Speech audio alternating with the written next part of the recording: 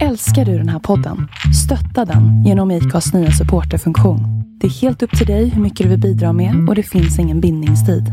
Klicka på länken i poddbeskrivningen för att visa din uppskattning och stötta podden. Many of us have those stubborn pounds that seem impossible to lose, no matter how good we eat or how hard we work out. My solution is PlushCare.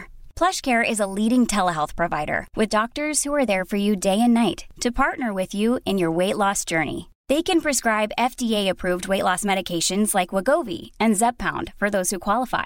Plus, they accept most insurance plans. To get started, visit plushcare.com/weightloss. That's plushcare.com/weightloss. Quality sleep is essential. That's why the Sleep Number Smart Bed is designed for your ever-evolving sleep needs. Need a bed that's firmer or softer on either side? Helps you sleep at a comfortable temperature? Sleep Number Smart Beds let you individualize your comfort, so you sleep better together. JD Power ranks Sleep Number #1 in customer satisfaction with mattresses purchased in-store. And now, save 40% on the Sleep Number Limited Edition Smart Bed for a limited time. For JD Power 2023 award information, visit jdpower.com/awards. Only at Sleep Number stores or sleepnumber.com.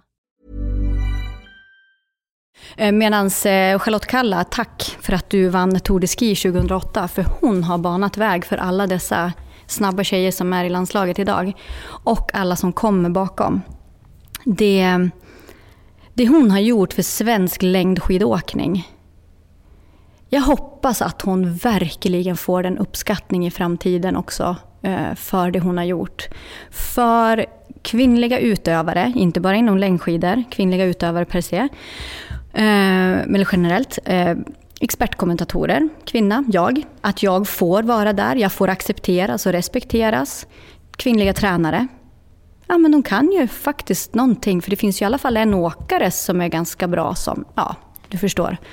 Det är liksom ringar på vattnet och ja, förebilder ska inte underskattas. Det är några få dagar innan de ska köra säsongspremiären i Vinterstudion. Och det är dagen innan hon ska pricka av dag 100 på sin runstreak. Johanna Ojala är verkligen inte okänd i vårt Husky-universum och tack vare de åtskilliga timmarna som hon loggat i Vinterstudions soffa som expertkommentator så är hon väl egentligen även rikskänd i det breda och mer folkliga universet. Jag heter Magnus Ormestad och det här är avsnitt 249 av podcasten Husky. Podcasten Husky spelas in i samarbete med Naturkompaniet. Det är snart jul och på Naturkompaniets hemsida hittar ni just nu en mängd med tips och inspiration kring hur man kan fira julen utomhus i år. Detta går även att läsa mer om i det senaste numret av Magasin 365. Mer information om det här avsnittet hittar ni som vanligt på huskypodcast.com. Intervjun är inspelad på Downtown Camper i Stockholm. Husky finns även på Facebook och på Instagram. Ja, men nu är jag nog färdig med instruktionerna, tror jag. Det låter bra. Det känns som du har fattat. Jag tror jag har fattat vad jag har gett mig in på. Är det tråkigt att börja prata om corona? Hur det har påverkat dig och påverkat ditt år? Nej, det är det inte. Det är ju verkligheten. Det är ju verkligheten, definitivt. Och jag vet inte, när man bor uppe i fjällvärlden så... Ja, hemmakontor har jag haft i 7-8 år nu och sådär. Så att, ja... Jag träffar inte så mycket folk dagligen, om man säger så. Så att jag har ju som levt i min egen lilla värld hemma. Men det är klart att initialt så påverkar det mig alltså rent jobbmässigt. För att det ställdes in världscuptävlingar och det ställdes in vinterstudiesändningar och det ställdes in föreläsningar och så vidare. Men i början där så var jag också så här, gud vad händer? Vad är det här? Och hur länge kommer det hålla på? Och hur... jag blev coronarädd och sen blev jag liksom... vad ska man säga... ekonomiskt rädd. Men sen så blev jag ganska så här lugn och bara tänkte att nej, men om ett tag This too shall pass. Ja, och så om ett tag då kommer folk att vilja ha föreläsningar, eller de kommer vilja ha forum där man kan samlas på ett eller annat sätt, och jag kan vara moderator, konferencier, programledare, och det var ju precis det som hände. Helt plötsligt så small det till med Hemmavasan, och det small till med livesända konferenser, kick-offer, alltså konvent, RF-SISU till exempel, och men som vill nå ut med kunskap till sitt distrikt och till landet generellt. Så senast nu ledde jag en guldgalan i Östersund, en företagargala där man prisar företagare och företagsamhet. Och det har varit jättehäftigt att få vara med i den omställningen. Att jag har fått vara en del utav. Vi ställer inte in, vi ställer om på riktigt. Och har fått gå in liksom i andra roller som jag tycker är jättespännande och jätteroliga. 9 timmar livesändning Hemmavasan i Mora. Det var jobbigare än att göra Vinterstudien, kan jag säga. För då var vi liksom varenda minut, jag och Clara Henry, vi var liksom på och live i 9 timmar. I ett så här tält i Mora, så här uppbyggt studio då, och solen sken in. Det var säkert, när klockan var så här 1 någon gång och solen sköt mig rakt i pannan och svetten rann längs ryggraden, då är det svettigt. Det var varmt. Det var säkert 40 grader där inne. Men så jag kastades in i programledaryrket, rollen så det var verkligen ett elddop. Men det var kul. Fantastiskt roligt. Det har jag inte riktigt tänkt på, men just att Vinterstudion blev utkonkurrerad av Folkhälsomyndighetens presskonferenser. Ja. Det blev så här, istället för André Pops och Johanna Ojala så var det Tegnell. Ja.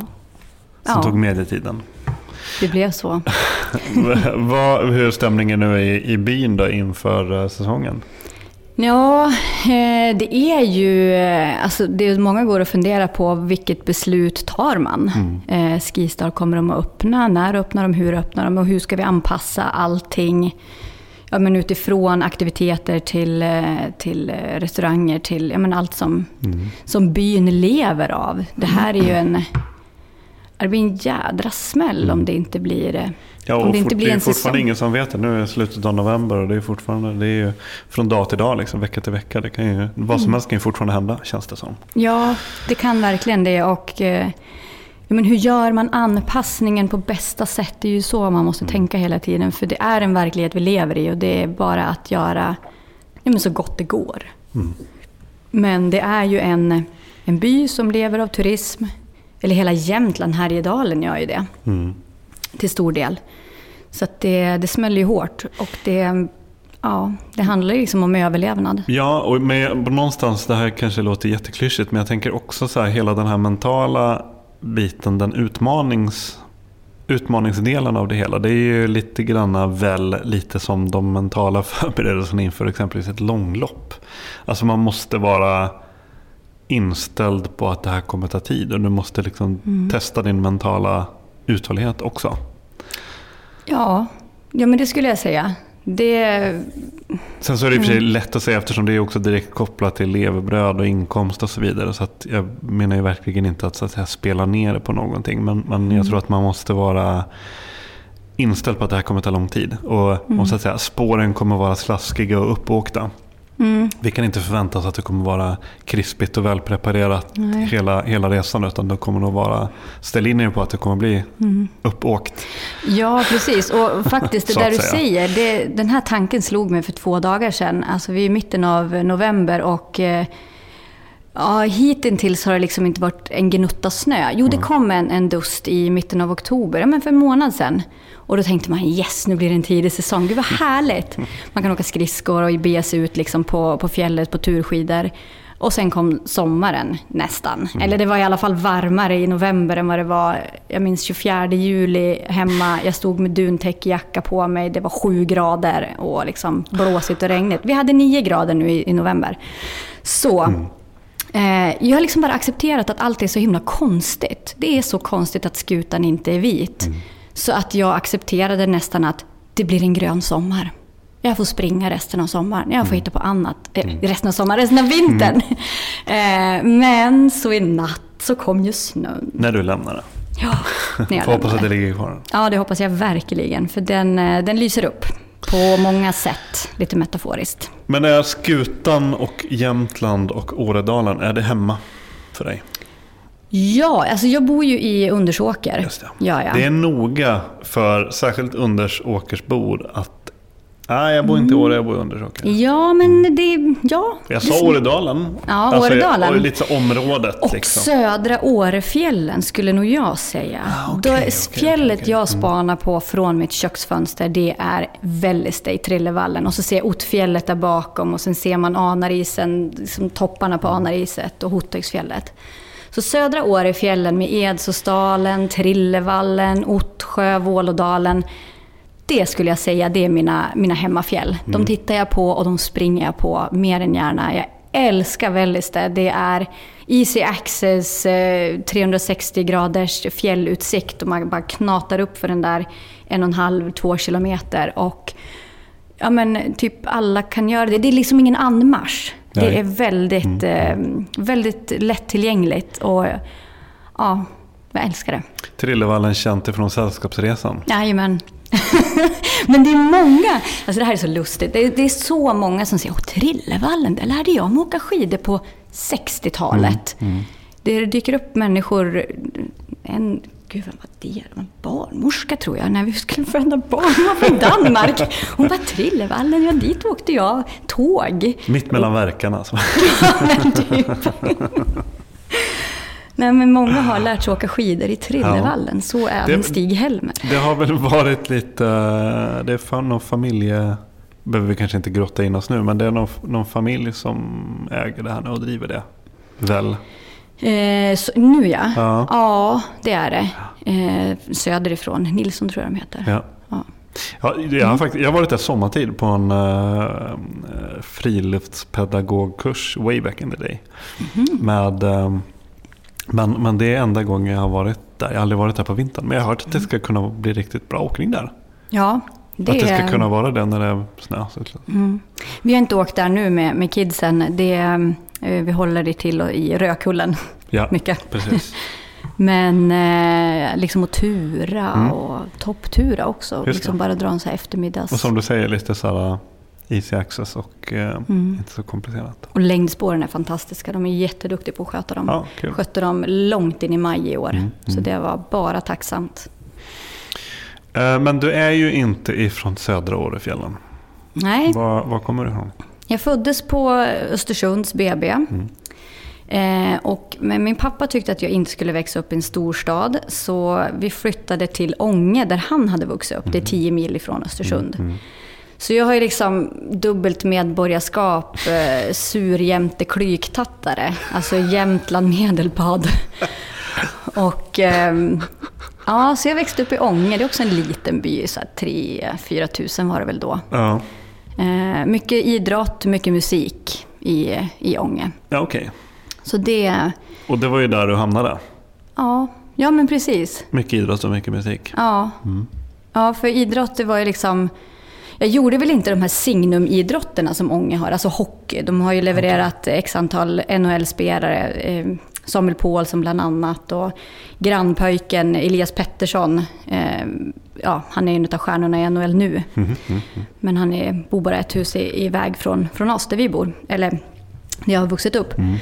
Hockey, fotboll, Lasse Lagerbäck och sen ridsport också mycket. Men jag höll på med längdåkning och var outcast, så det förslog. Men jag spelade basket, jag friidrottade, orienterade och dansade och allt. Jag gjorde nog allt som gick. Men det där var liksom signum från en ganska aktiv familj, känns det som.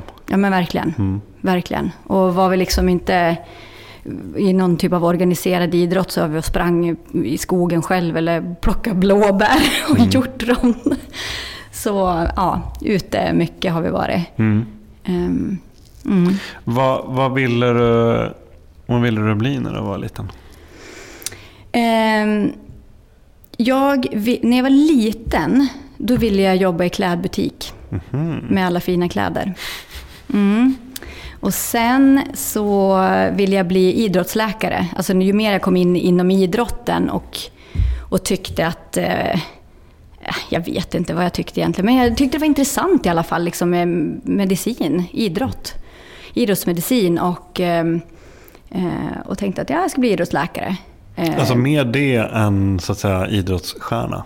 Nej, men parallellt med att jag också skulle ta VM-guld. Det tyckte jag var viktigare än OS-guld av någon anledning. Och så det var viktigare än OS-guld. Okej. For some reason, jag vet inte vilken. Men idrott, alltså längdskidor, det blev ju det till slut. Jag valde det när jag valde skidgymnasium. Och för det var väl det som gick bäst och sådär. Hur liksom såg den här... Hur blev du liksom inlotsad i lite mer det mer seriösa tränings- och prestationslivet? Och när skedde det? Min mor och far, de träffades i skidspåret. Men de har också så här idrottsbakgrund från badminton, tennis, inte tennis, men basket, hockey, fotboll, orientering, friidrott, you name it. Så att de var liksom... All over the place. Ja, så de har ju alltid varit ledare i alla olika idrotter. Föreningsfolk, föreningsmänniskor. Ja. Mamma var tränare och pappa körde spåren. Ja. Och sen började farsan också vara tränare. Och men framförallt valla skidor och sådär när det kom upp i åldrar. Och, så de har ju också levt elitidrottarlivet kan man säga på ett sätt. Gått skidlinje som det hette då i Älvsbyn. Så de har ju gjort liksom hela den resan också. Och så att, ja. Det var liksom det krävdes ingen stor omställning för det. Det var liksom ingen sån här totalt skifte i mindset, utan det var bara, ja, så här är det. Ja men precis. Alltså, vi åkte iväg på tävlingar, på orientering och fotboll och skidor och sådär. Så att det har vi som alltid gjort liksom. Åkt Ånge, Sundsvall. När man bor i Ånge, då är Sundsvall stan. Ja. När man bor i Åre, då är Östersund stan. Så vi åkte till stan och var med på liksom alla tävlingar och så. Och sen följde sig liksom naturligt att det är det här jag vill satsa på. Skidgymnasium var det jag ville söka. Och med det så... jag förstod väl liksom ganska tidigt hur man gör. Vad som krävs. Eller hyfsat vad som krävs i alla fall. I alla fall att gå på ett skidgymnasium. Inte vad som krävs för att bli världsmästare. Men liksom i seriositet, noggrannhet. Och det har väl alltid legat för mig att oavsett om det gäller skola eller idrott så är det pannan i kaklet tills att jag vet att jag har gjort mitt bästa. För då kan jag i alla fall... Eller jag har gjort så mycket som jag kan. För då kan jag vara lugn och vara nöjd med det. Vad krävs för att bli världsmästare? Det krävs viss del fysisk talang men otroligt mycket mental talang eller ett mindset, en förståelse för ett levnadssätt skulle jag säga. Där man dedikerar sig helt åt det här. Att äta, träna, sova, tvätta händerna, inte bli sjuk. Innan det blev en grej. Innan alla andra också fick prova på hur det är att vara elitidrottare. Och tvätta händerna kopiöst mycket. Jag tror, kan det vara Per Elofsson som sa att liksom den riktiga talangen det är liksom att klara av att underkasta sig träning, att liksom genomföra. Det är nästan som en så här, det låter nästan, det är kanske bara jag som så här sitter och känner mig spirituell och tolkar in saker, men det du beskriver, det låter nästan som att alltså surrender to the cause, det är nästan som en religion liksom, att man måste så här, bli en munk / nunna då. Alltså att liksom så här, man måste på något sätt inse att det finns någonting inom citationstecken större. Ja, men det kräver så otroligt mycket. Framförallt i längdskidor då, som är en uthållighetsidrott som bygger också på en viss volym, en viss mängd träning. Och det kostar mycket tid av en dag. Träningen. Sen ska du äta alla mål. mat som du ska göra och du ska vila däremellan och du ska ha det här fokuset också när du går in i ett träningspass. Nu ska jag säga att jag har ju inte varit helt och hållet där, men jag har tränat de som har varit där. Och att vara medveten om också, om jag gör det här träningspasset, vad får det för konsekvenser inför morgondagen? Kan jag då köra mitt planerade pass jag hade tänkt? Ja eller nej? Måste jag justera? Måste jag vara medveten? Alltså man bör vara medveten om... Och lyssna på sina egna signaler och kunna tolka dem. Och alternativt kunna ha en typ tränare då, coach, som kan tyda signalerna åt den. Och då även i förlängningen även ha känna ett förtroende för den coachen. Att lyssna och lita på den. Även om jag kanske känner nej men vad fan, jag kan köra det här passet imorgon. Och ifall coachen säger nej, att kunna lita på det. Ja men precis. Och det så där, det är många faktorer. Ja det är det. Och det är många, just nu då, i november, vi är liksom precis i uppstart av en tävlingssäsong. Början av november, mitten av november. Uppstart tävlingssäsong, och precis i den här perioden så brukar utövarna vara ganska så här, fulltankade med träning. De brukar säga, ska jag släppa upp träningen eller ska jag inte? Alltså släppa upp betyder att man drar ner på volym och får lite mer återhämtning för att bli lite lättare i benen och liksom en skjuts i formen, en superkompensation. Och där kan många vara för ivriga, och då är det många utav elitidrottarna som nu säger men jag har min tränare och hon eller han bromsar mig. Bromsa. För att liksom inte förivra sig och köra på för hårt och bränna krutet. Det är dumt att bränna krut nu när tävlingarna drar igång snart. Är det här en del av, eller är det kanske till och med den största tjusningen i intresset för sporten för de som jobbar, jag höll på att säga perifert, och det menar jag inte riktigt, eftersom tränare och så är ju i allra högsta grad involverade väldigt nära med prestationerna, med målet, men hela det här, missförstå mig rätt, spelet omkring taktiken och liksom planeringen och upplägget, är det liksom en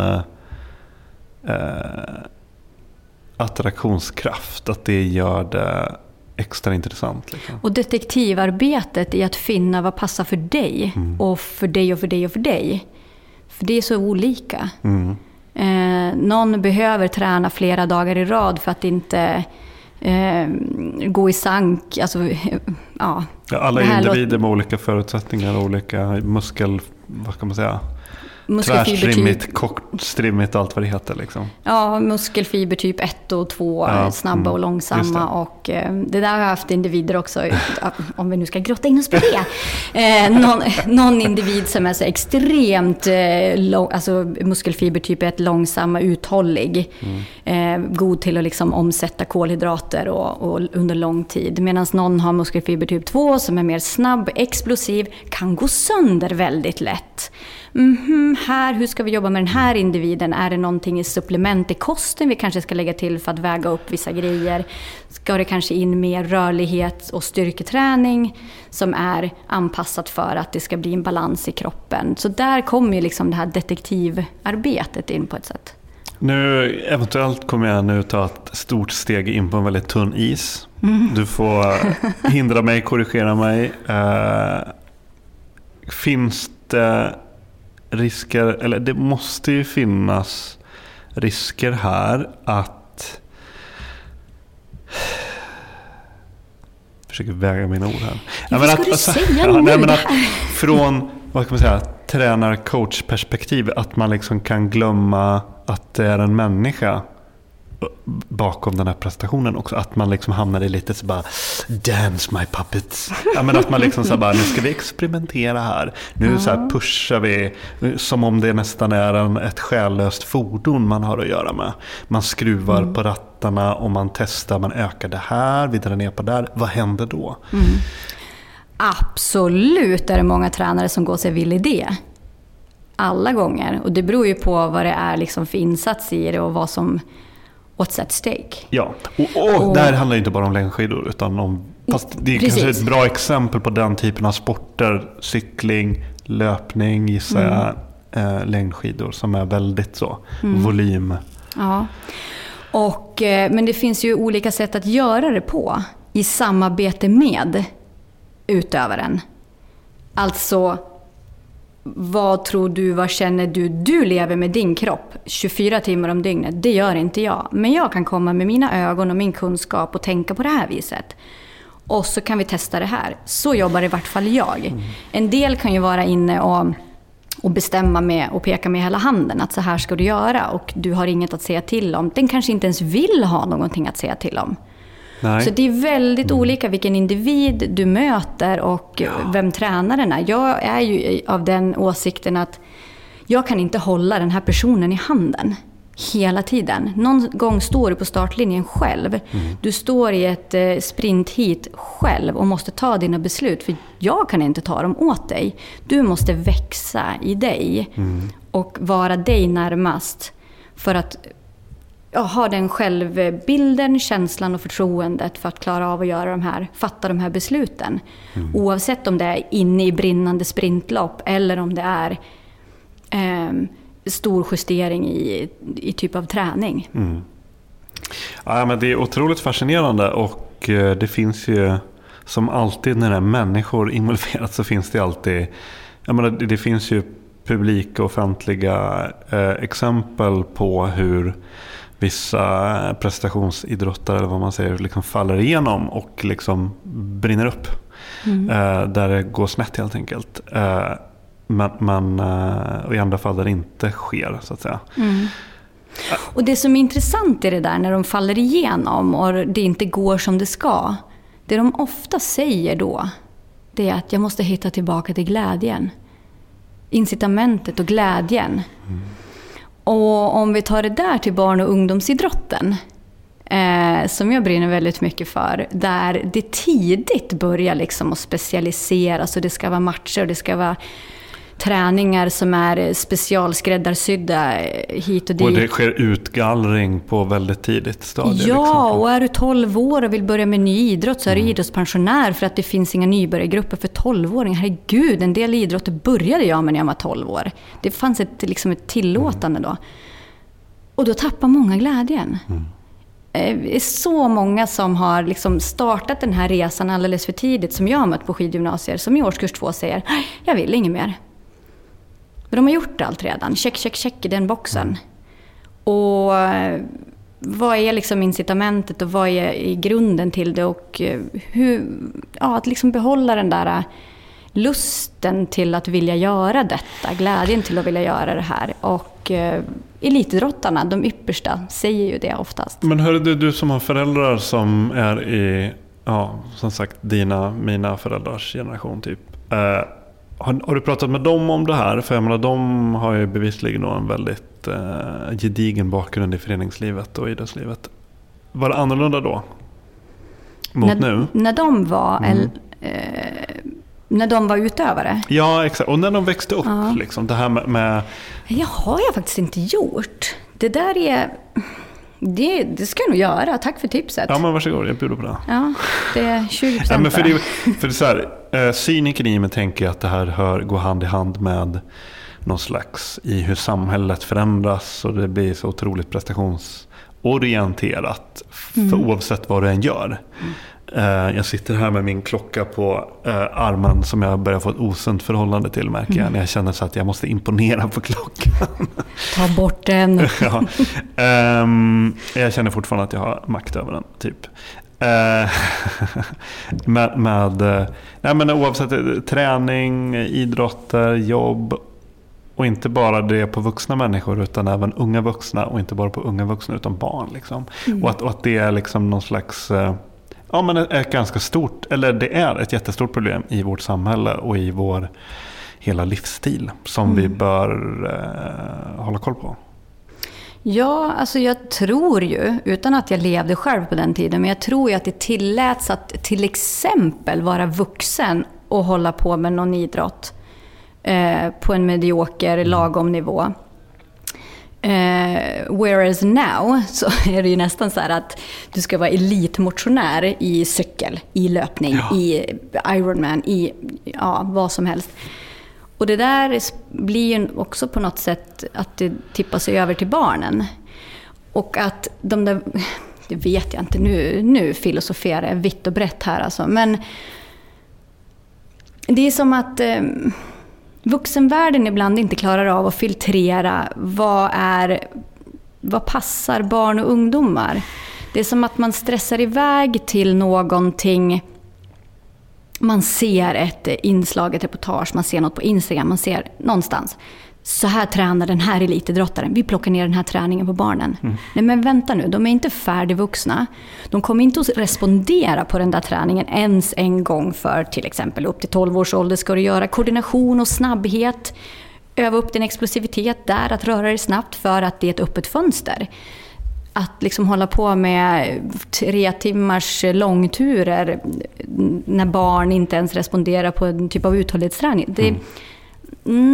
Kunskapen kanske finns där, men man kanske blir fartblind och tänker att vi tar den här träningen och applicerar den på barnen. Ja, och sen så också på ett annat plan också, just att vuxna är ju förebilder för barnen.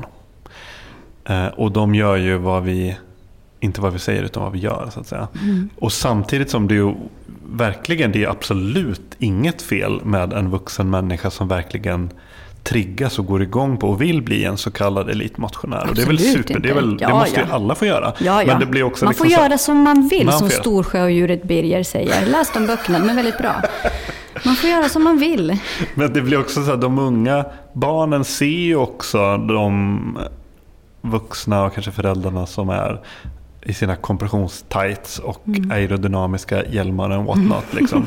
Och då vill man liksom, och det är ju fint också att det inspirerar till, men det måste på något sätt, man måste också kunna, jag vet inte vad jag ger mig in i för balansera. Man måste kunna balansera liksom för att Och det där är, nu tänker jag sväva iväg utan att du har ställt någon fråga, men det där är någonting som jag har slitit med, liksom en identitet. Jag var alltså för egen del, eller? Ja, jag har slitit med för egen del. Men det är bra för att du kommer in på en punkt som jag snart ändå hade kommit in på. Så du ser. Nej, men det här att jag har elitidrottat, jag har tränat elitidrottare, jag pratar elitidrott i tv. Men är jag elitidrott? Åker du något lopp nu för tiden då? Hinner du träna något själv då? Det är liksom medelålders männens fråga till mig. Nej, jag åker inga lopp för jag är inte intresserad av att tävla. Och jag har inte varit det på ett tag. Jag har knappt varit intresserad av att träna på ett tag. Alltså småbarnsår och jobba samtidigt, ganska mycket resa hit och dit. Det har tagit ut sin rätt liksom. Men min hjärna har också varit lite felprogrammerad, som en vän till mig sa. Elitidrottarens hjärna är felprogrammerad, för jag har trott att det är endast 2 timmar träning som gills. Det är det som duger och gäller. Och gör jag inte det, då är det inte bra nog. Och det har ju bara gjort att, hur tusan ska jag få till 2 timmars träningspass per dag när man har livet som snurrar och dagis och föris och ingen får en syl i vädret för att det är 2 små som pratar hela tiden. Man är ju slut i huvudet som det är. Nej, men då har jag liksom samlat vilodagar på hög. Och sen begett mig ut och tränat och fått de där passen. Hjärnan minns men kroppen har glömt. Ja, typ. För att det där knät gör ju ont sen. Och så får man ju vila en vecka tills att det... Men varför ska jag ställa upp på de där 2 timmars passen i liksom det tänket? Det finner jag ju liksom ingen... det finns ju ingen mening i det. Nej. Och hittade istället runstreak som så många andra har gjort. Där jag liksom har tagit ner prestation, förväntningar, prestationsångest, träningsångest till att jag rör mig. Jag rör mig varje dag. Varje dag måste du ut och springa, sen ifall det är 20 minuter eller ifall det är 2 timmar, det spelar ingen roll.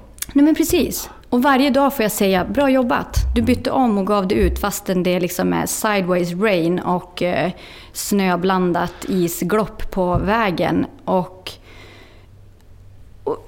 just den här grejen att bilden jag tror att en del har av mig som elitidrottspersonen. Nej, det här är jag. Sen är man ju god till att skapa illusioner som inte stämmer, men det är ju ens egen, det är mitt eget problem. Det kallas sociala medier. Ja, men precis. Men också blir det en spegling liksom utifrån vad jag får för typ av frågor. Vad folk är intresserade av att veta. Och jag är väldigt gärna med att ta ner den här tröskeln för vad så kallad träning är, till att kalla det till för rörelse, fysisk aktivitet. För jag tror att många möter en väldigt hög tröskel, inte minst barn, när det handlar om att ta sig till idrotten, alltså föreningsidrott. För då står det sport och idrott. Och sport och idrott, det är tävling, tänker de. Och det vill inte jag, för jag är inte en sån person. Men rörelse och fysisk aktivitet, men det tycker jag faktiskt är kul. Men jag vågar mig inte in i sport och idrott.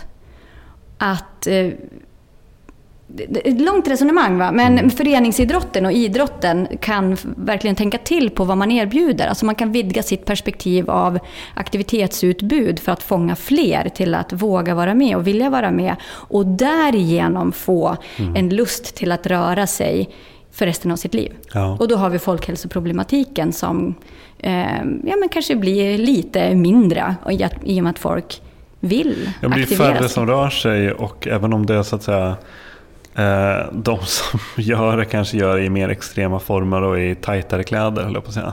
Så, men sett på det stora hela så går ju liksom rörelsen ner. Ja, det gör ju det. Vi sitter stilla 9 timmar om dygnet, så även våra barn. Och mest på helgen sitter barnen still när de är hemma med sina föräldrar, för att föräldrarna inte rör på sig heller. Men det är så här, är folkrörelsen sin egen största fiende? Idrottsrörelsen. Ja. Alltså just på så vis att det blir att de kanske går i fällan att man tänker att men nu måste vi marknadsföra det här. Det måste verka häftigt och det måste verka vara prestationsorienterat för att vi ska attrahera de föräldrarna, och då kanske man i själva verket skjuter sig själv i foten och liksom kanske skrämmer bort fler än vad man attraherar. Ja, jag tror man måste våga tänka nytt. Man måste liksom våga vara kreativ. Det finns flera föreningar liksom som har gjort det för att behålla medlemsantal till exempel. Alltså gjort vad då? Tänka nytt, att man slipat av kanterna lite så att säga. Ja, och fler aktiviteter, alltså utbudet är något annat. Men också en häftig grej just inom längdskidor då, ÖSK, Östersunds SK. De skapade ÖSK-motion för vuxna. Men för barnen var det liksom träningsverksamhet per se. Och då var det en av ledarna där, en förälder vars dotter sa att jag vill inte tävla mer. Men jag tycker om att åka skidor. Han bara, men varför kan vi inte bara skapa ÖSK-motion ungdom? Ja, då gjorde de ju det. Och då var bra de ju, resultat. Ja, alltså de fick ju också nya medlemmar in i klubben som kom med på det viset. Inga mängder, men dock. Som ville vara med, kunde vara med, vågade vara med, för att där samlades de och var den här gruppen som tillsammans bestämde uppvärmning, vilken bana ska vi åka, men vi åker pannlampsåkning och ja. Så åker det kanske lite med att man kan åka tillsammans och prata lite och skratta lite istället för att vara liksom... Precis, och jag tror att det där är liksom rätt väg att gå, eller på något sätt ha ett tillåtande klimat där man säger att den här träningen är till för alla. De som vill tävla får göra det, och de som inte vill, de behöver inte det. Men kom och vara med och träna och liksom vara en del av gänget. Rör på er framför allt. Det känns som vi har tagit alla frågor jag förberedde har vi så här lagt i en burk, kastat om, och sen har vi nu redan strösslat nästan allting. Men på ett väldigt bra sätt dock. Ja, nej, absolut inte, utan det blev ju bara bra tycker jag. Om vi ska gå tillbaks till det här med din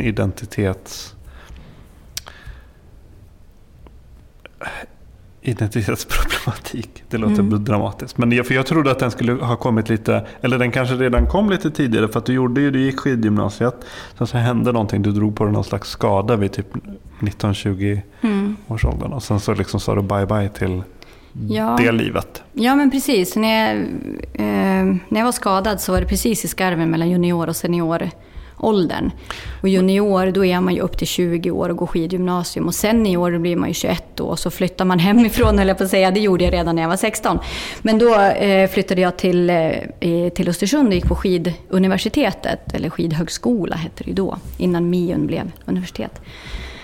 Och då var det liksom lite mer fri värld. Alltså skidgymnasiet, allt serveras på silverfat i form av träningsupplägg och att nu går bussen till träning och hoppa in. Till att vara mer fri. Och att vara mer fri i kombination med att jag var skadad och inte kunde göra all typ av träning som de andra barnen gjorde. Du bara, där är en pub. Ja, kanske inte riktigt så. Men att jag tappade liksom röda tråden i det hela.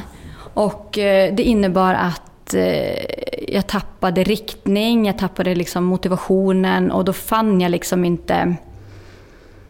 Jag fick dåligt samvete för att jag inte tränade det jag visste att jag behövde träna. Mm. Och det var en ond spiral att vara i. Den var ingen skön att vara i. Och då kom tankarna på liksom att ska jag lägga ner det här? Nej men gud, vad ska familjen säga? Vad ska pappa säga? Han som alla mina skidor. Oj. Och så gick jag och våndades. Mm. Och så en dag så bara, nej, nu säger jag det. Pappa, vi behöver inte beställa några skidor inför den här säsongen. För jag kommer inte vilja tävla. Okej. Det var inte mer dramatiskt än så? Nej, jag bara, här har jag gått och liksom varit orolig. Men det var ju inga konstigheter. Men den där identiteten den föddes ju ganska tidigt egentligen. Att jag var skidåkaren Johanna. Vem är jag om jag inte är skidåkaren Johanna? Mm. Och det är så många som är det de gör. Jag möter skidgymnasieelever som har, eller mötte dem, nu jobbar jag inte på skidgymnasie längre, men de vann fina medaljer och priser och grejer och blev någon i den by de kommer ifrån, och eller liksom i skidvärlden. Och sen känner de att de inte kan leva upp till det där, och då börjar det jobbiga. Så det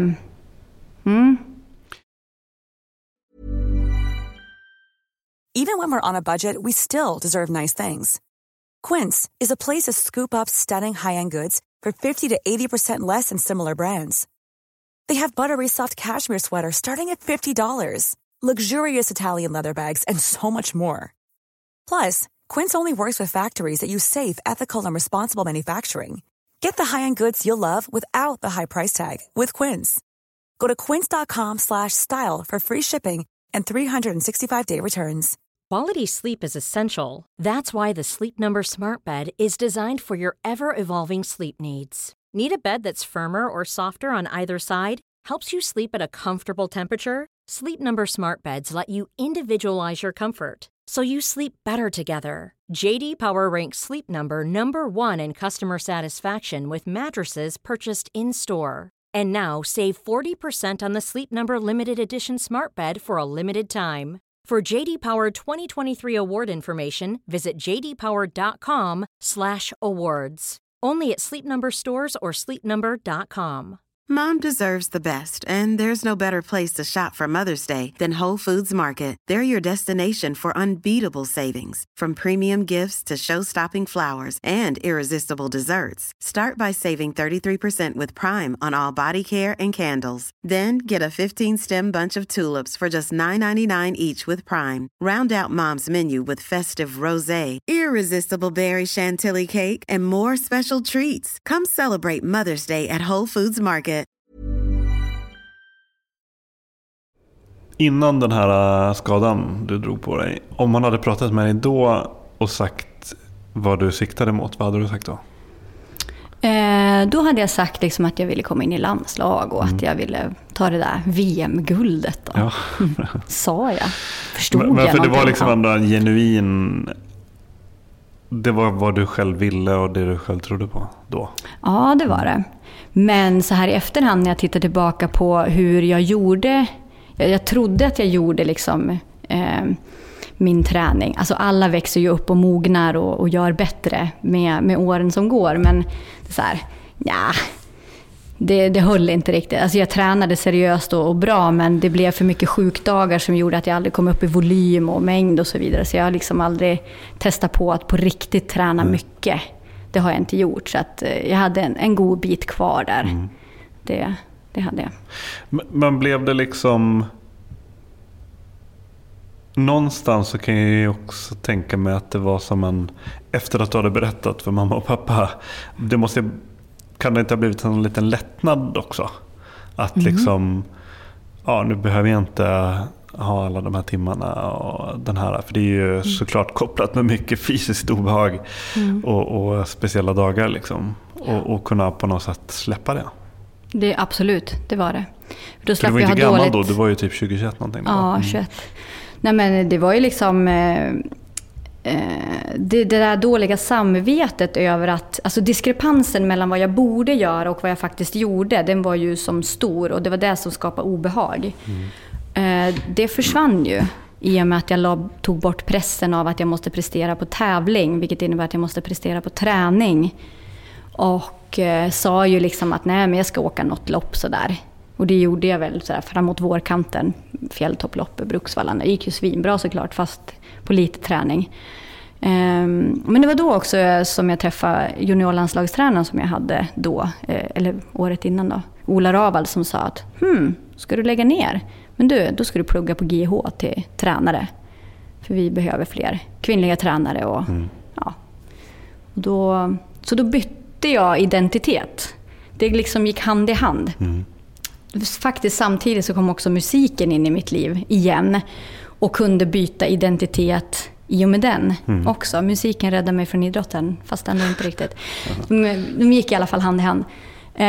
Och det var på något sätt viktigt. Det var skönt att få hänga upp sig på någonting för mig som person. Ja, men särskilt under de åren. Det är lättare, kanske lättare när man är lite äldre kanske. Men att man ska nog inte underskatta det här att ha någonting att hänga upp sig själv på. Liksom, det här är jag och det här är vad jag håller på med i förhållande till alla andra. Liksom. Nej, samtidigt som det är att man kan måla in sig i ett fack och man blir lite flexibel, så är det ändå att det är ju en känsla av sammanhang och liksom samhörighet på något sätt som skapar mening. Men musiken hade du ändå haft sedan du var liten? Ja, jag började spela fiol när jag gick i 3:an eller 4:an i musikskolan i Ånge. Väldigt bra musikskola i Ånge. Och spelade liksom i kvartett och orkester och grejer. Så jag spelade ju ända tills jag gick i 9:an. Gjorde jag väl. Ja, det gjorde jag nog. Men är det någon sån här musiken kontra, eller inte kontra, utan i kombination med den här alltså seriös idrottsträning, längdskidträning, är det två sidor av samma mynt, eller är det liksom tjänar den ett syfte att på något sätt fly iväg i musiken? Eller är det en intervjuarens dröm att du ska ge något väldigt så här filosofiskt svar på hur man jag laddar batterierna med musiken för att kunna drömma med det? Nu kommer det filosofiska svaret. Nej, men alltså jag flydde aldrig in i någon musik, alltså medans jag parallellt gjorde dem. Nej. Sen blev det ju parallellt med att jag utbildade mig till tränare och musik. Men jag flydde aldrig till någonting. De fick gå hand i hand och jag fick lära mig otroligt mycket. Men det där som... Många gånger är det så här, idrott eller kultur, idrott eller musik. Och jag bara, men varför? Ja. Det finns så mycket att lära. Alltså att stå på scen, du måste hantera din nervositet, som på startlinjen. Att träna, att spela bas är som att träna på att åka längdskidor. Kanske åker du en tävling och det går skitbra. Kanske gör du ett gig och det går skitbra. Du får skivkontrakt, du får skidkontrakt, du får och så vidare. Det är så mycket som går hand i hand. Det är liksom det här strävan efter någonting som kanske räntar av i något. Inte säkert, kanske. Och det är så mycket likheter som man kan dra så många lärdomar ifrån. Men det som var viktigt för mig att vara i musikvärlden, vi fick skivkontrakt med ett tyskt skivbolag, så vi åkte runt i Tyskland och turnerade på jättekonstiga platser. Mötte jättemärkliga människor som jag aldrig har mött i längdskidåkningens värld eller idrottens värld. Sjukt nyttigt för mig. Vidgade horisonterna lite. Vidgade väldigt många horisonter och saker och lärdomar jag tog med mig till mitt tränarskap. För att vara idrottare själv, det är att liksom ha sin egen värld, sin egen bubbla. Jag vet hur jag funkar. Ja, men alla andra då? Att vara tränare så måste jag se alla andra och förstå att alla andra har olika incitament och mål. Och alla andra har liksom olika ryggsäckar med sig in. Ja, men för det också, alltså, bara för att man är en in i helvete bra skidåkare behöver inte betyda att du blir en lika bra tränare. Nej, verkligen inte. Och det här med musiken och idrotten, jag sa ju flydde. Det var faktiskt inte efterkonstruktion, låter det som. Men det var inte riktigt det jag menade. Utan jag tror att jag menade nog mer att det måste fungera som ett avkopplande komplement på så vis att när man spelar musik så måste det vara oerhört närvarande där. Så då kan du inte hålla på och tänka på ditt senaste träningspass, för då kommer du inte kunna spela. På samma vis typ kanske under träning så kan du kanske inte tänka på, eller ja, i och för sig. Ja, jag vet inte. Jo, men så är det ju definitivt då, och så som jag kombinerade musik och idrott när jag tränade som mest men ja. Jag kommer ihåg, jag lyssnade på The Course, kommer du ihåg? Irländska är de väl, va? Syskon trio, kvartett. Ja, men typ så 3 tjejer och en kille, eller? Ja. Eller någonting sånt. Ja. Eller en brorsa och 3 syrror. En brorsa och 3 syrror. Ja.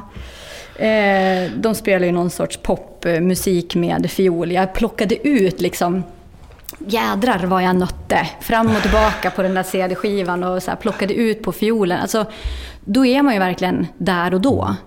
Och som du säger, att man inte tänker på varken skola eller idrott. Och jag tror ju också att musiken, eller jag vet att musiken har gett mig, eller så kanske jag hade den, taktkänsla. Nej, men alltså när jag är tränare och möter en kund idag, när jag har liksom PT-klasser, teknik, så lyssnar jag hur de åker. Alltså jag kan åka bredvid och så, ja, bra, nu har du symmetri.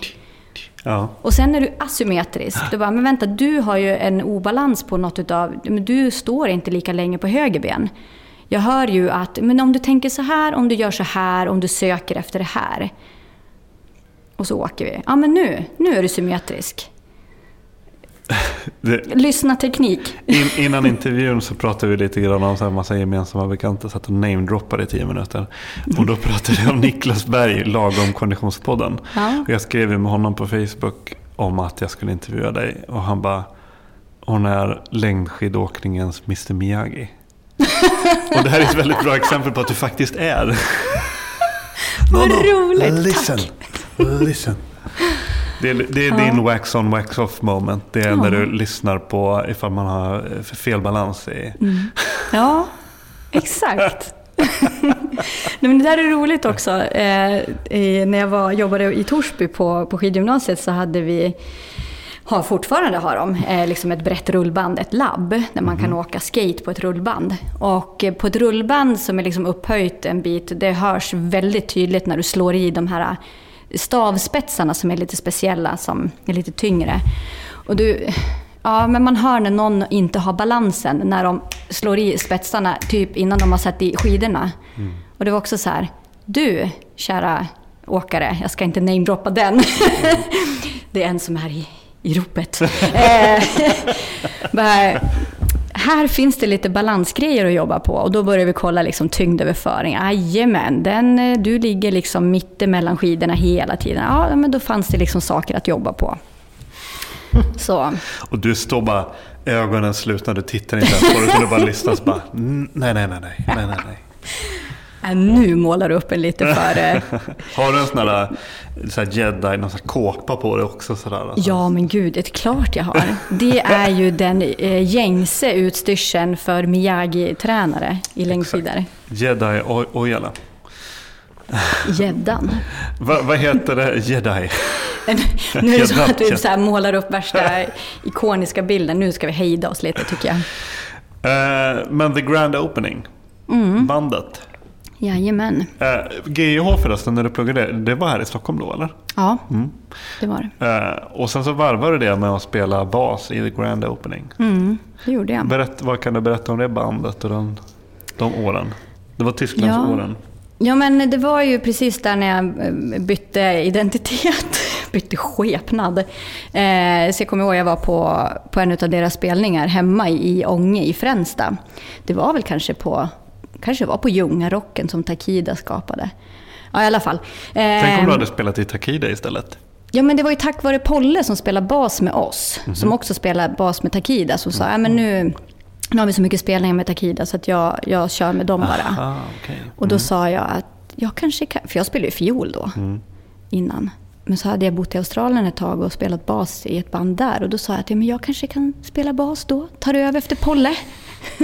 Jajamän, lär dig spela bas, sa Roger, bandfyrer. Och Roger var ju liksom den där killen hemma i Ånge då, som var hockeykillen och skataren och lyssnade på skatepunk. Och helt plötsligt står han och spelar så här melankolisk rock som är jättefin, som tilltalar mig jättemycket. Och då gick jag fram och sa det till dem att fan, fint. Och kort därefter så hörde de av sig och sa att du, vi behöver fiol. Du spelar ju fiol. Jag har spelat på 4 år nu på skidgymnasielivet. Det är enkelt, bli med. Och så blev jag med. Och sen blev det bas. Och sen blev det väldigt intressanta upplevelser med det bandet. Men det var liksom inte heltid någon gång? Nej, eller? Nej, utan det var liksom men det var ändå någon slags ekonomi involverad, så att det var steget över. En backöl. Ja, men okej. På giggen. Ja. Nej, men alltså det är så lika det där. De platser vi spelade på här i Sverige och Stockholm och Tyskland framförallt, så var det ju så här, men ni får boende och backöl eller så här, gud, nu tänkte jag säga 500 euro kanske, eller går vi break-even på så får ni överskottet. Så det var ju mer utav kanske en upplevelse. Det var vi körde ju alltid Travel Light Tour. Vi åkte i Volvo, gud vad hade vi? Volvo 945 hade vi en gång, Volvo V70, Volvo V40.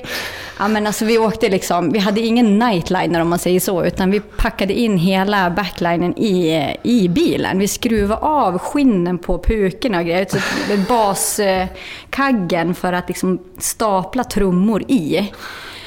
Och ibland var det väldigt trångt, så att det var så här, hela bagageluckan, 2 säten bak och så en utav oss bak och 2 fram då. Så vi satt trångt, men we traveled light. Och så kommer vi till en plats, jag kommer inte ihåg vad den hette nu. Och då kommer vi upp till det här typ Folkets hus motsvarande. Och tjejen i receptionen säger bara, titta på våran bil, bara, is that all you've got? Ja, det är det. Vadå? Ja, ni kan packa in här. Och då skulle vi spela Escobar, alltså svenska bandet, skulle headlina den kvällen. Och då vänder vi oss om och så ser vi liksom längre bort på parkeringen, där står den feta nightlinen och så står Escobar på, och vi bara okej, fatta varför hon frågade om vi inte hade mer grejer. Det slår mig nu, om man döper det bandet till The Grand Opening, då är man liksom så här dömd att vara förband. Ja. Fast vi har headlinat också. Okej, men när tonerna klingade ut ifrån din musikkarriär, då var det fullt fokus på din nya karriär. Och jag funderade lite på, så här, var det någon slags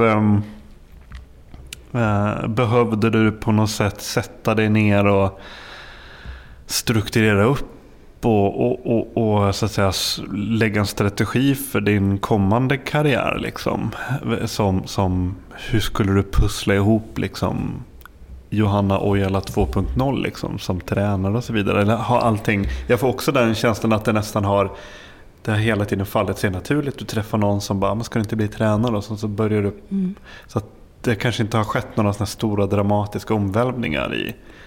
Nej, jag har fått frågan så här, kan inte du föreläsa om entreprenörskap, hur du driver företag? Jag har ingen aning hur jag driver företag, för jag har bara gjort för att saker och ting har fallit på plats. Precis som du sa, att jag har träffat någon som jag har uppenbarligen påverkat i en eller annan riktning på ett sätt. Och så har den frågat, vill du göra det här? Vill du jobba här? Vill du göra det? Och då har jag gjort det. Och så har jag liksom fått lösa saker och ting runt omkring, så som att starta ett företag för att kunna fakturera. Men just skidgymnasietränarjobbet som blev i Torsby, som jag startade 2008, det följde sig ganska naturligt, för det var ju det jag pluggade. Och så kom jag in där då, sedan ville jag flytta hemåt till Jämtland, och då hörde jag av mig till Ola Ravald som sa att plugga till tränare. För han hade startat skidgymnasium i Östersund och frågade om det fanns jobb där, och så fanns det, för det var de var ganska färska på marknaden då. Och så var jag där, och i den vevan så fick jag frågan också från Thomas Alsgaard i Norge om att bli tränare på hans långloppsteam. Och det var också en sån där typ som med musiken, kom och spela fiol. Men varför? Nej, jo det är lätt, kör. Okej, jag kör. Alsgaard frågar, kan du bli tränare på team? Med hans team? Men han är liksom en av mina så här skididoler. Han kan ju allt ju. Vad ska jag tillföra? Livrädd. Och så bara, okej. Och så gjorde jag det. Och det var också samma veva som det blev. Jag fick frågan från SVT och Vinterstudion att göra Vinterstudion då. Allt på en gång? Ja, de 2 jobben var verkligen allt på en gång. Och de gick väldigt bra hand i hand, för att då stod jag liksom på samma glaciärer som norska landslaget och svenska landslaget och italienska och ryska. Och, men man såg ju alla dem in action, så att det var ju väldigt. Du blev liksom fältreporter by default på något sätt. Utan att, inte där i stunden, men jag plockade ju med mig den kunskapen in i studion. Mer så. Så det var ju en väldigt så här fin väg in i det jobbet. Det man gör dagligdags liksom, med att visa teknik. Man sitter ner med en elev eller med en åkare och ska köra teknik på datorn i ett dataprogram som inte funkar. Precis som den där stora iPaden i Vinterstudion som inte funkar. Och live-tv och allt kan gå fel, och så gjorde det ju det liksom. Första gången vi skulle visa hur Charlotte Kalla åkte klassiskt eller vad det var. Gör om, gör rätt, trycka på knappen igen, precis så där som man gör på datorn när programmet inte funkar. Och så blev det ju bra till slut. Men som jag förstod var det många som liksom, åh nej! Men det där var ju skåpmat för mig, för det gjorde jag varje dag. Ja. Så allt som gick knasigt kunde jag ta med ganska stor ro i de situationerna. Men allt det här du beskriver, har det här varit mer ett resultat av lite så att säga, det låter förmätet att säga tur, det är väl kanske mer så här timing då, än ett mål av en långsiktig planering, jag ska ta mig dit? Ja, den där är intressant, för att jag är väldigt dålig på att sätta mål. Jag sätter inte att om si och så många år då ska jag ha någonting. Jag har alltid handlat på intresse, magkänsla, hjärta, men framförallt liksom intresse. Och så har jag väl någon inbyggd vad ska jag säga, något inbyggt i mig att liksom alltid göra mitt bästa. Och är man intresserad så blir man ju lätt nördig, och då blir man ju engagerad. Som med Alsgaard till exempel, det jobbet, det var ju så här.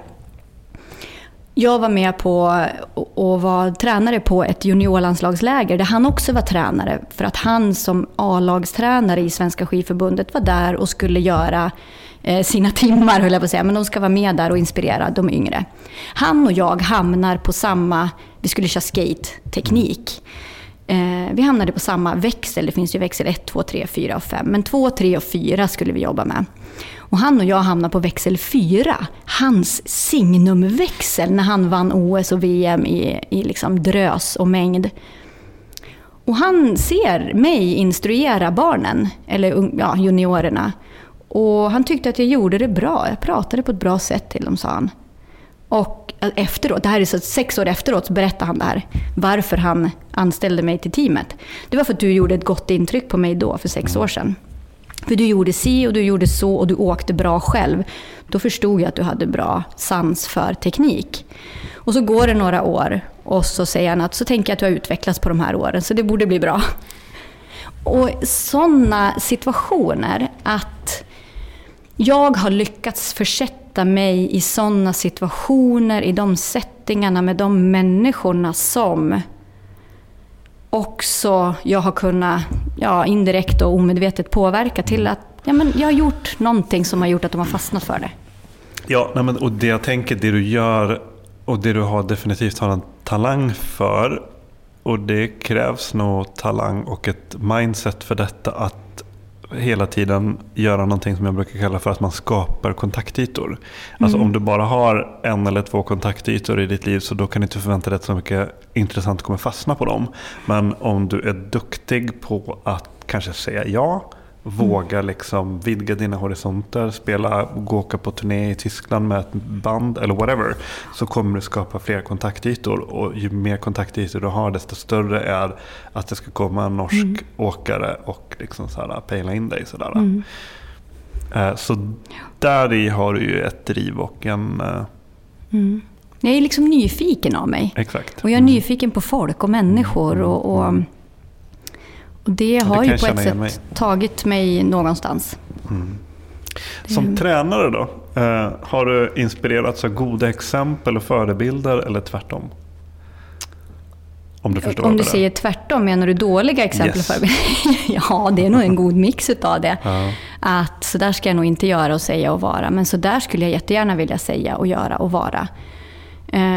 Jo, men det har jag absolut, och det är inte så att jag har någon så här... Jag läste den här boken, det här är en gud inom tränare. Nej, utan att det... men det har ju som vävts. Men har du liksom skapat en helt egen approach? Är inte alla tränare sin egen approach? Så är det kanske, det där vet du mer än vad jag vet. Jag tänker att man bemöter och behandlar liksom människor och individer på sitt sätt. Med sin tonalitet och kunskap och filosofi. Och jag tror inte... en del filosofier kan ju skilja sig väldigt mycket, men många... Man kan nog sätta några lite så här, men du är så här, den som inte pekar med hela handen nu, men du är en sån som pekar med hela handen. Du vill lära och få dem att förstå och ta ansvar själv, och den andra vill vara det motsatta. Och så då är jag den som snarare vill lära och låta dem uppfostras på ett sätt att kunna ta sina egna beslut. Nu är det så, nästan så länge sedan som jag liksom var aktiv tränare, så jag har nästan glömt bort vad jag gör. Nej, men det ska jag inte säga.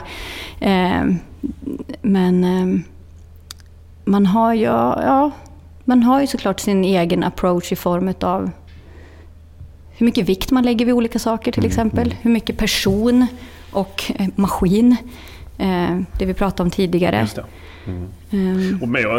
Som sagt, det är ju en väldigt svår fråga för dig att svara på också, eftersom det beror ju så väldigt mycket på om det är en, som sagt, det vi har pratat om, är det en elitmotionär eller är det en glad motionär eller är det en som seriöst satsar på en OS-VM-medalj. Då är det klart, då blir det ju olika så att säga.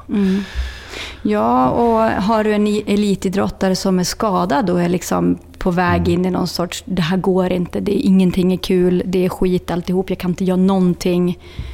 Och då får man ju ta en helt annan approach på ett sätt, att nu ska vi grena ut vad det är du faktiskt kan göra för att lyfta de ljuspunkter som faktiskt finns, men som du inte ser för att det är ett filter framför dig. Jag måste sudda ditt filter och låta dig se möjligheterna.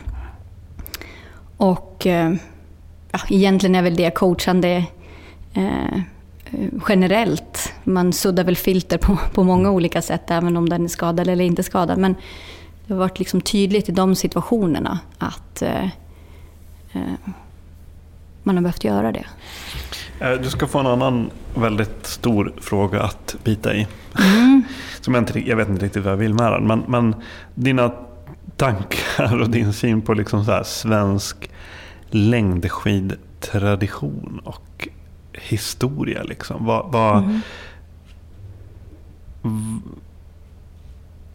svensk längdskidåknings roll i historien och kulturen och folksjälen?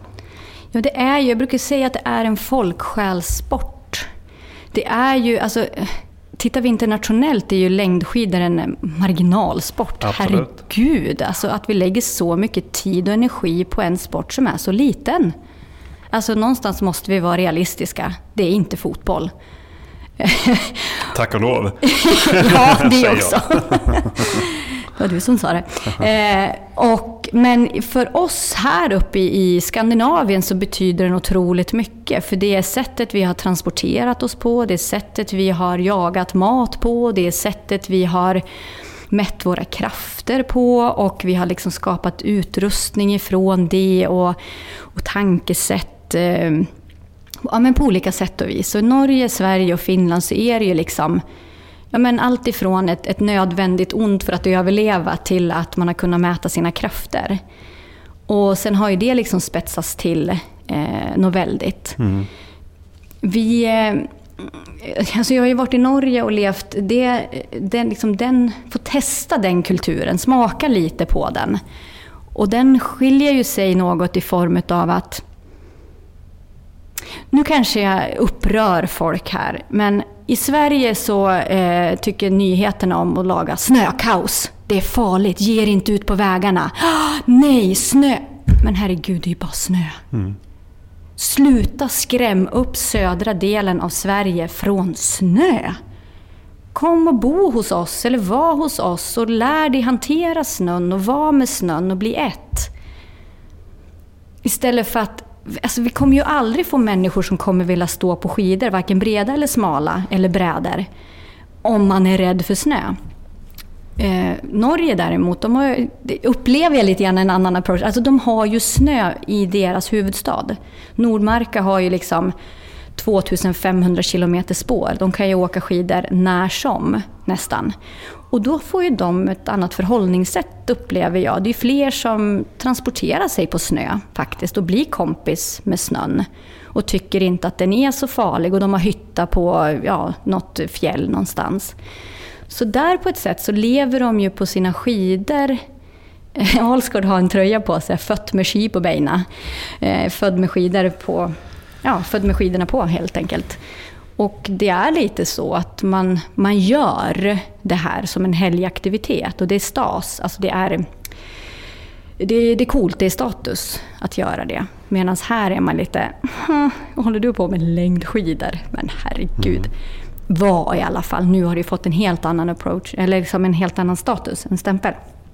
I och med Vasaloppet och alla ska prestera på långlopp och så vidare. Men då är det tillbaks till, då ska det vara sub timmar, då ska det liksom vara, man ska inte bara hasa sig runt, man ska leverera. Nej, men precis, ja. Men det finns ju också i Norge, skulle jag säga. Men det som blir, det är att det är väldigt stor mängd personer som faktiskt är inom langrensporten, längdskidsporten, vilket gör att om vi pratar elitidrott så har ju de en så mycket större mängd folk att ta utav än vad Sverige har. Och där skapas det ju liksom ett kollektivt tryck. Ska du vara med i yppersta elit så måste du göra det här. Och det vet 300 åkare om. Medan i Sverige kanske det är 100 åkare som vet om vad som krävs. Vi har inte lika många att ta utav, och då skapas inte kanske det kollektiva trycket på samma sätt. Men hur bra, om man, för det vi pratade om tidigare, hur bra är den norska skidkulturen på att inte skrämma bort barn och ungdomar med att behålla lekfullheten? Ja, jag vet inte riktigt.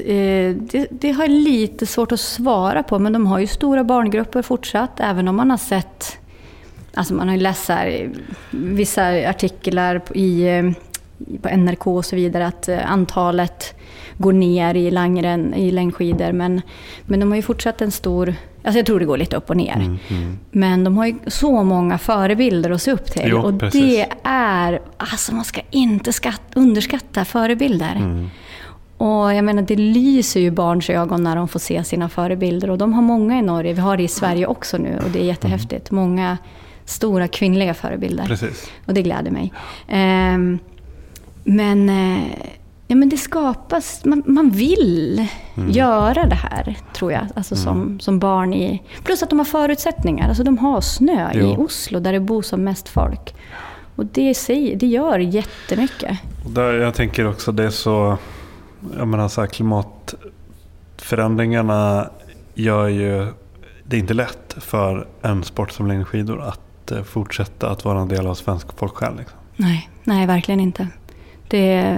Nej.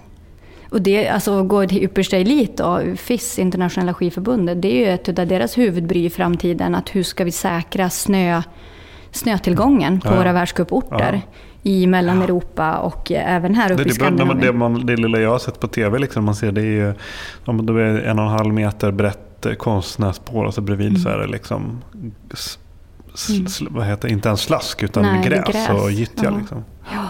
Nej, men det är en sport som definitivt, det är processad snö eller man-made snow, vad heter det? Konstsnö blir det ju. Ja. Men hur känns det emotionellt i dig när du tänker så? Gud, vilken tur att jag bor i Jämtland. Ja. Nej, men alltså... Jag önskar ju att många skulle få liksom känna känslan hur det är att åka skidor. Oavsett om det är tur eller om det är längdskidor. Men det är inte så många som får det i och med att majoriteten av svensk befolkning bor ju på snöfattiga platser. Ja. Och det... Ja. Men, rör folk på sig på ett eller annat sätt så är jag glad. Jo. Men det är ju definitivt liksom en puck att fundera kring. Och jag vet att Svenska skidförbundet jobbar väldigt hårt med just anläggning. Att hjälpa klubbar och kommuner med hur bygga snökanonanläggningar på de här platserna och vad ska man tänka på och så vidare. Så det dyker ju upp liksom. Men är det även en debatt på någon slags hur de ska förhålla sig till de övergripande problemen med utsläpp och med påverkan på klimatet och så vidare? Ja, nu följer inte jag debatterna på just de bitarna så intrikat, men det är ju hela tiden det här, ta bara skidorter med backar som behöver producera enormt mycket snö. Är det skäligt att göra det? Jag måste säga skräckexempel när man, jag vet inte om det lär väl ha varit förra vintern, när man hörde om hur de flög med helikopter, flög då ned snö för att det var så lite snö. Och då blir det liksom så här, de har som x antal helikoptermaskiner i arbete för att liksom, alltså det blir på något sätt en sån desperat åtgärd och sån okonstruktiv lösning på det liksom. Ja, men också blir det också, det är så lustigt då, den finaste perioden vi har är april-maj. Och då lägger folk bort skidorna.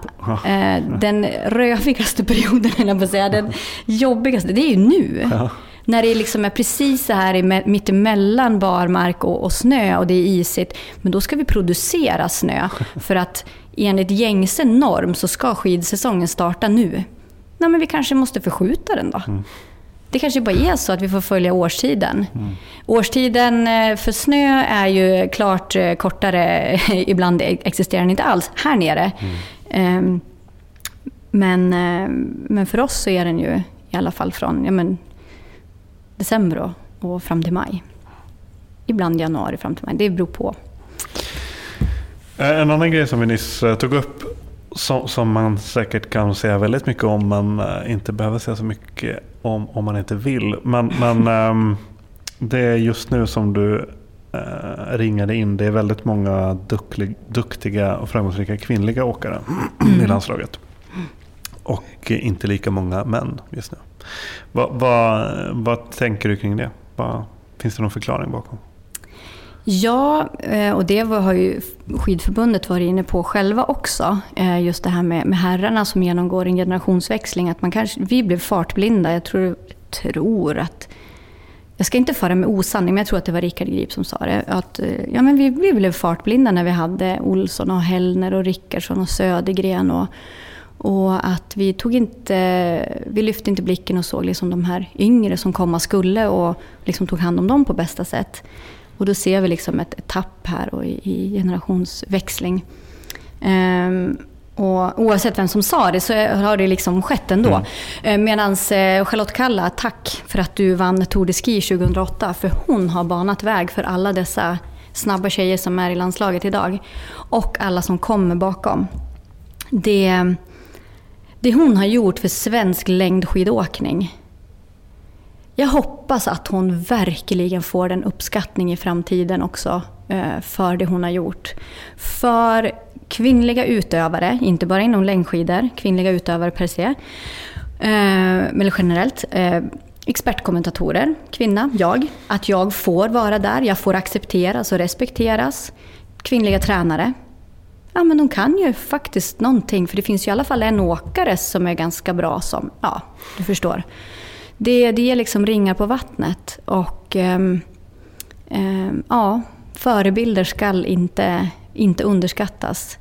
För många av de här, jag pratade med en tjej nu som på landslaget, jag är tillsammans på samma läger med de här. De som jag tittade på och såg upp till, och nu kan jag sitta bredvid dem och käka middag och förstå hur de lägger upp sitt elitidrottarliv. Och lär mig otroligt mycket. Så att generationerna möts och inspireras. Det är liksom generation Kalla. Ja. Det skulle bli en bra film. Eller en bok. Eller någonting. Vi kastar ut det. Du får Charlotte Kalla. Generation Kalla. Nu. En samtidsdokumentär om svensk längdskid. Ni vet vad det hörde det först. Ja, exakt. Jag nöjer mig med bara en liten procent av intäkterna. Ja. Liten. 20 minst. Ditt friluftsliv idag då? För du åker även, du går på tur, du åker utförs. Ja, precis. Och när jag lärde mig att gå på tur, det tog tid faktiskt. Att inte liksom spurta iväg i början och känna lite flås och svett. Nu kan jag faktiskt gå på tur. Och det tycker jag, alltså jag tar ju liksom turskidorna med sån liten, alltså Åsnässkidorna med sån fälle, vad heter det? Stighud, en sån liten. Och bara gå från huset och rakt ner genom skogen ner till en sjö där jag kan spana på skutan. Kan jag liksom göra på lunchen hemma, på mitt hemmakontor. Och mycket med står vi i Rökullen då, slalom, breda skidor med kidsen, de är 3 och 5 nu. Så längdskidor, det blir kanske den minsta delen egentligen i mitt liv de här senaste åren. Det har varit mer alternativ, alltså skidåkning generellt, både på breda och halvbreda skidor. Och det går även på topptur då också? Ja, precis. Och men mycket på våren blir ju det. Blir det ju en annan tur. Det är ju en njutbar form av, man får svettas. Jag är lite skruvad i huvudet, men också få de här utsikterna och bara komma upp på berg. Det gör någonting med en. Har du inte halkat in i Skima-spåret? Du menar att springa upp och ha superlätt utrustning? Nej, jag vill ha lite tung utrustning faktiskt för att kunna få några sköna svängar utför. När det blir för stökigt och skramligt så blir det liksom inte roligt utför. Och även då, Runstreak har du redan nämnt. Vad är du på för dag nu? Var det 95 igår? Oj! Det blir 96 idag. 96, 97. Ja, det blir det ju. Nej, vänta nu. Jo, precis. Och det är gött. Det är liksom från att tidigare så här, byta om. Jobbigt. Hur många dagar behövde du för att det skulle liksom bli så helt naturlig del av? Alltså jag vet inte. När jag började, jag mötte hon Ellen Westfeldt som har Sverige-rekordet i Runstreak. Och hakade på henne en morgon. Vi mötte henne när vi var i Mora på Hemmavasan. Så bara, men du ska ju springa imorgon såklart. Ja, får vi följa med? Och då följde vi med. Och sen så när det var en söndag och sen på måndag hemma så bara, men det är väl bara lika bra att det fortsätter. Och då var det så extremt fint väder. Det var så himla härligt hemma och jag kunde springa till en plats där man får världens utsikt mot skutan och sen springa ner mot sjön och bada och sen springa hem. Och det var varmt och fint och himlen var rosa och persikofärgad och det var bara så här njutbart. Och då löparpropaganda. Ja, men det gick av bara farten. Och på något sätt av bara farten och att det var så himla vackert så var det aldrig liksom någon direkt tröskel. Utan jag ville bara ut. Och så jag fick en väldigt fin ingång i runstreaken. Sen har det varit kvällar när man har vaknat upp vid 21 med Petson och Findus på sig för att man har somnat vid godnattsagan och det regnar småspik och man ska klä på sig och gå ut. Som kanske annars är så här, fy fan. Men nu har det varit, jag ska göra det. Och jag kan jogga exakt hur långsamt jag vill. Jag behöver inte ens bli svettig om det är så. Jag kan ta och löka mig igenom dessa 20 minuter. Men jag ska göra det. Och jag vill göra det. Men det är 20 minuter som är på något sätt lägsta ribban? Ja, precis. För dig då liksom? Eller? För mig, jag har valt tid. Ja. Jag är van liksom att räkna tid. Så jag gör det. Annars är det 1,6 kilometer, alltså 1 mile. Men tid är för mig mest relevant. Så jag gör en 20 om dagen. Och jag gör löpning för att för mig passar det väldigt bra att inte ha ett val. Hade jag stått där och behövt så här, ska jag yoga, ska jag styrka, ska jag springa, ska jag rulla, ska jag cykla? Då hade det blivit för mycket val och då hade jag inte gjort, eller det hade våndats mer. Det hade varit mer ångest. Nu är det bara på med löpargrejerna, ut, klart, betart. Och det är fantastiskt skönt. Du har ju även blivit en medieprofil nu. Du vann Kristallen som första kvinnliga sport. Ja, det hette ju årets sport-tv-profil tror jag. Så var det. Och det var ju bara Pops och Pops och Pops och Pops som hade vunnit innan. Och Vacki och var det Gide? Peter Gide? Ja, men precis. Så kommer du in också. Ja. Hur känns det? Har du landat i att du är en medieprofil? Eller ser du dig själv som en medieprofil? Det är så svårt när man lever mitt i det där. Ja. Jag är ju medveten om det på det sättet att hur uttrycker jag mig? Vem är jag? Vad väljer jag för typ av språk, ämnen? Hur beter jag mig? Alltså det är för att jag förstår ju att folk känner igen att det är jag. Men du var kanske inte så stökig innan heller, kan jag tänka mig. Nej, inte jättestökig. Nej. Och nu känner jag mig som en sån här public service journalist, men du är nu aktuell med en serie på SVT som heter Idrottens himmel och helvete. Jag ska erkänna att jag har inte sett det än. Då ska du göra det. Ja, jag vet. Det finns på SVT Play och UR Play. Ja, och det är typ andra avsnittet eller någonting har gått ut på tablån eller vad man ska säga. Precis. Vad är det? För det känns ju som någonting som vi kanske har pratat lite grann om under intervjun. Som vi har berört lite, de frågorna som den tar upp. Ja, men precis. Det är ju Utbildningsradion som liksom huvudbeställare kan man väl säga. Och det handlar om barn- och ungdomsidrott och liksom, man problematiserar kring barn- och ungdomsidrott men också att man påvisar goda exempel inom det. Hur man kan lösa förslag på hur man skulle kunna tänka. Och det är 3:e säsongen som går nu och det har varit mycket kring tidig specialisering och toppa för att krossa, alltså toppa lag. De temana. Och Niklas Hyland då som är redaktör, heter kanske, producent. Jag kan inte skilja på de här olika namnen. Hans produktionsbolag då som gör det här. Han frågade mig om jag ville vara med den här 3:e säsongen för han sa vi vill ha in mer än bara hockey, fotboll och storstad och snösport och uppifrån dig. Så Ja, så då tackade jag ja till att vara med och vara en av 3 reporter. Och det är Elin Nordberg och Niklas Hyland och jag som är det. Så vi möter barn och ungdomar och pratar om psykisk ohälsa, depression som det var igår med freeride-åkaren Nisse Versén, Puckel och freeride och bland annat. Och det är om barnkonventionen, en idrottsförening som de gav upp och så startade de av unga för unga en volleybollförening för att de kände bara att vi når inte fram till styrelsen med vad vi vill. Och vi har den här rättigheten och vi tar den.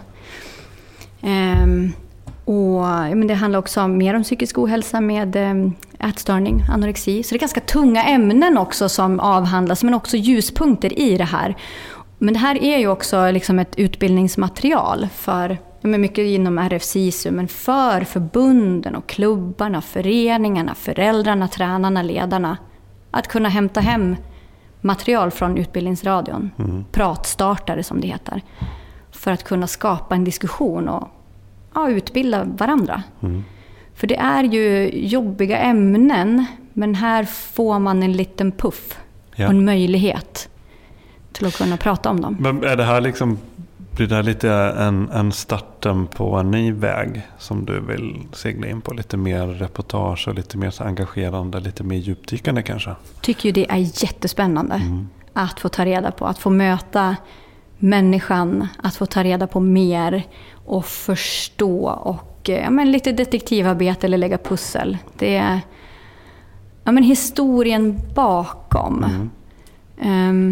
Sportformatet är ju liksom vad hände, vad kände, hur gick det? Ja, men vem är människan då? När får vi tid att göra det? Ja, vi har inte tablåtid nog. Nej. Hopp. Ja. Ett bra startskott och uppvärmning inför Generation Kalla-projektet som du ska göra sen. Just det. Bra. Är du med och producerar?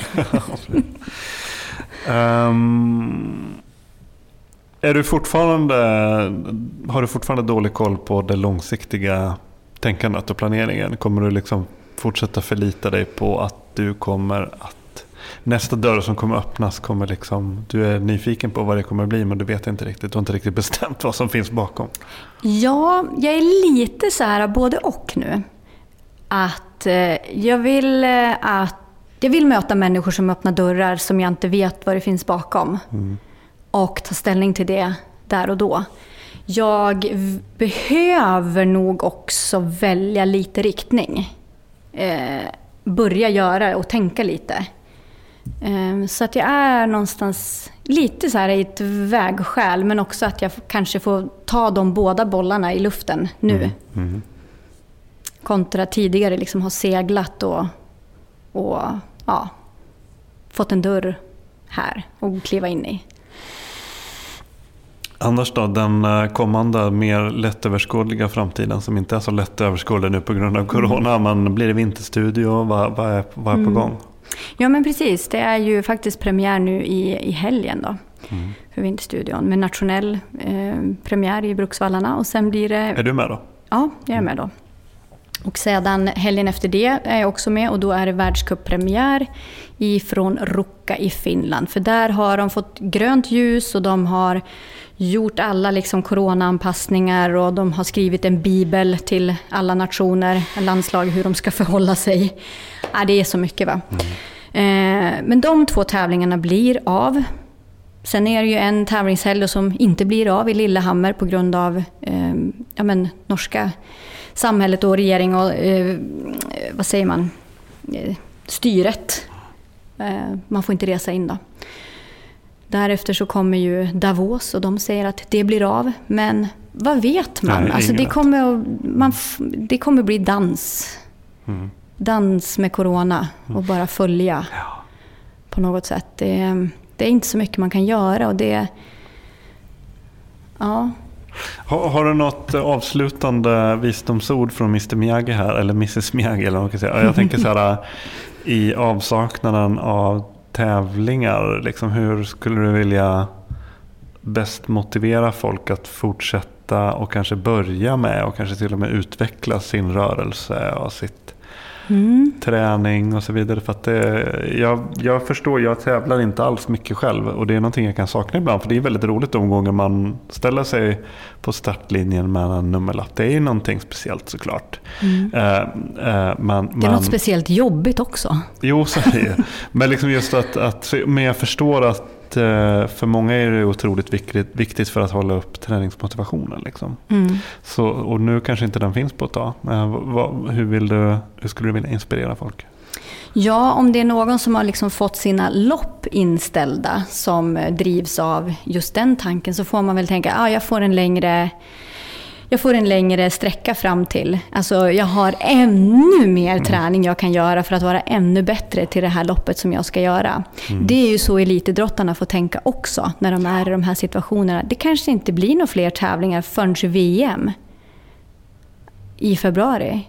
Och då är så fallet. Och då nu är det ett väldigt kort perspektiv. Men för någon som är skadad till exempel, så är det kan ju liksom vara ett år att ta sig tillbaka till idrotten. Och nu är vi alla skadade. Nu är vi alla skadade. Nu är vi alla halta och lytta på ett eller annat sätt. Och det men att sätta upp de där kanske mindre målen. Vad har jag för träningsmål? Eller processmål? Jag ska förbättra det här i styrketräningen. Det här i tekniken. Jag ska förbättra det här. Gör ditt eget lilla test. Om det kan vara upp för den där backen eller den där slingan. Så har du liksom dina fälttester. Så jobbar eliten också. Det måste de göra. Det är så de gör för att liksom genomleva 6-7 månader av försäsongsträning. Så skapa dina egna små tester. Tester får vara vitt och brett kan jag säga. Men att se det som att du har en längre startsträcka till ditt. Du kommer vara ännu bättre när du väl får tävla. Men för de som kanske inte alls är där, som kanske funderar på hur skulle det vara att åka Tjejvasan eller springa Vasa 10 kilometer. Ja, och man kanske inte liksom har hittat in i rörelse, fysisk aktivitet och träning överhuvudtaget. Så att få vardaglig rörelse, det är ju gott nog. 1,20 om dagen. Och det behöver inte vara löpning. Det kan vara yoga-streak eller rörelse-streak. Att man cyklar till jobbet och man springer till jobbet. Eller man åkte rullskidor till jobbet en dag helt plötsligt för att det funkade. Eller man styrketränar. Alltså 1,20 om dagen, någon form av fysisk aktivitet. För det där med att sätta en rutin, det gör någonting med en. Och det gör att tröskeln blir så mycket lägre. Och det blir, för mig i alla fall, ingen prestation. Och det är så skönt. Där kan vi gå ut tycker jag. Har du någonting annat att tillägga? Nej, jag vet inte. Vi har tömt ute på visdom för stunden. Ja. Lättåtkomlig visdom i alla fall. Den djupa visdomen, den sipprade ut ändå. Men du, tack för att du tog dig tid och att vi kunde göra det här. Ja, men tack själv. Ha en fin Kul. dag. Du med.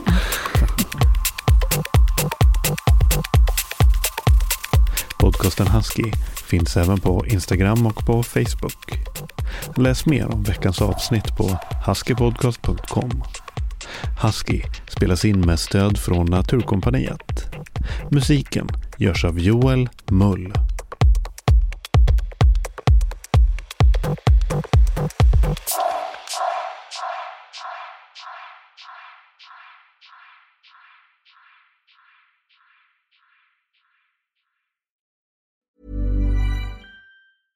Flexibility is great. That's why there's yoga. Flexibility for your insurance coverage is great too. That's why there's United Healthcare Insurance Plans. Underwritten by Golden Rule Insurance Company, United Healthcare Insurance Plans offer flexible, budget-friendly coverage for medical, vision, dental, and more. One of these plans may be right for you if you're, say, between jobs, coming off your parents' plan, turning a side hustle into a full hustle, or even missed open enrollment. Want more flexibility? Find out more about United Healthcare Insurance Plans at uh1.com. Mom deserves the best, and there's no better place to shop for Mother's Day than Whole Foods Market. They're your destination for unbeatable savings, from premium gifts to show-stopping flowers and irresistible desserts. Start by saving 33% with Prime on all body care and candles. Then get a 15-stem bunch of tulips for just $9.99 each with Prime. Round out Mom's menu with festive rosé, irresistible berry chantilly cake, and more special treats. Come celebrate Mother's Day at Whole Foods Market.